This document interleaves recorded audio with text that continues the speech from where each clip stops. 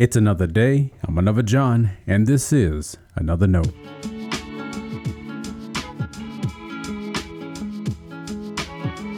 Today's edition of Another Note is titled, Did We Do That?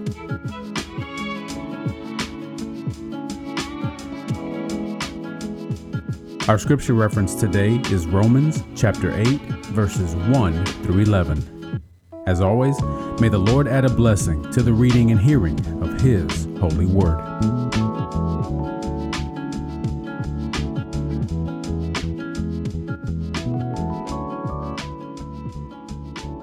There is, therefore, now no condemnation for those who are in Christ Jesus. For the law of the Spirit of life in Christ Jesus has set you free from the law of sin and of death. For God has done what the law, weakened by the flesh, could not do, by sending His own Son in the likeness of sinful flesh, and to deal with sin, He condemned sin in the flesh, so that the just requirement of the law might be fulfilled in us, who walk not according to the flesh, but according to the Spirit. For those who live according to the flesh set their minds on the things of the flesh, but those who live according to the Spirit set their minds on the things of the Spirit. To set the mind on the flesh is death, but to set the mind on the Spirit is life and peace. For this reason, the mind that is set on the flesh is hostile to God. It does not submit to God's law. Indeed, it cannot. And those who are in the flesh cannot please God. But you are not in the flesh. You are in the Spirit, since the Spirit of God dwells in you. Anyone who does not have the Spirit of Christ does not belong to Him. But if Christ is in you, though the body is dead because of sin, the Spirit is life because of righteousness. If the Spirit of Him who raised Jesus from the dead dwells in you, He who raised Christ from the dead will give life to your mortal bodies also through His Spirit that dwells in you. This is the word of our Lord. Thanks be to God.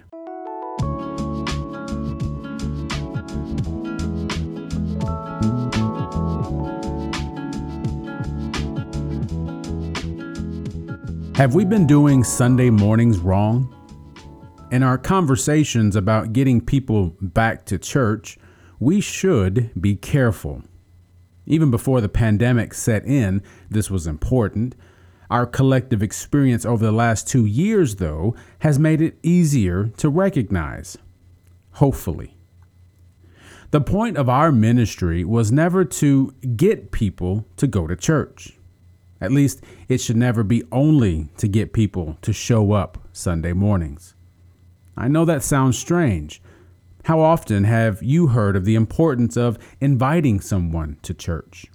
Think of the advertising efforts your church has done over the years. What about the kind of events you've planned? Most churches direct a lot of time and attention to what happens on Sunday mornings. Now, I'm all for thoughtful preparation, but we should be careful to not become building-centric or even Sunday-centric. Truth be told, it's not that hard to get people to show up to a worship service.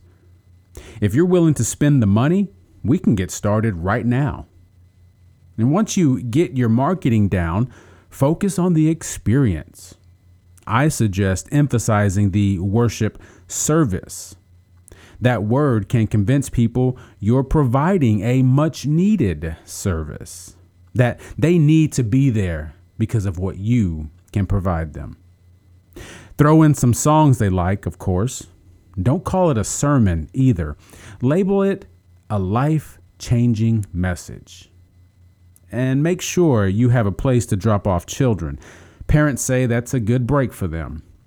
Plus, no one else has to listen to them cry or keep asking so many questions. After all, everyone is trying to get fed or get in a nap. And we want everyone to be comfortable. Lord, help us. Again, the The point of our ministry is not to get people to show up to church. That's not the goal of our Christian faith. So how do we keep from being building or Sunday centric? By training ourselves to focus on being Christ centered. Our desire is to meet Christ and live in Christ. Can that happen on Sunday morning? Obviously, it often does. But Sunday morning is a mechanism, not an end. Now, of course, I'm not telling you your worship gatherings aren't important, or that you shouldn't be there, or invite others to be there. That's absurd. I'm asking you to ensure we put things in order.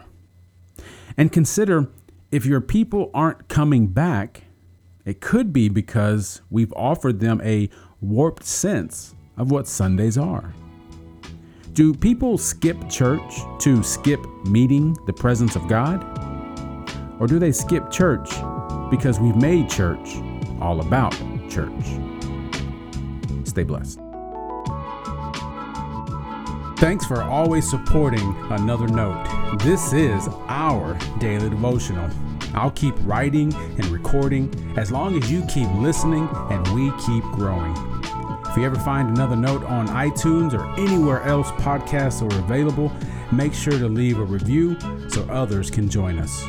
And the easiest way to connect with me is online at anotherjohn.com. God be with you.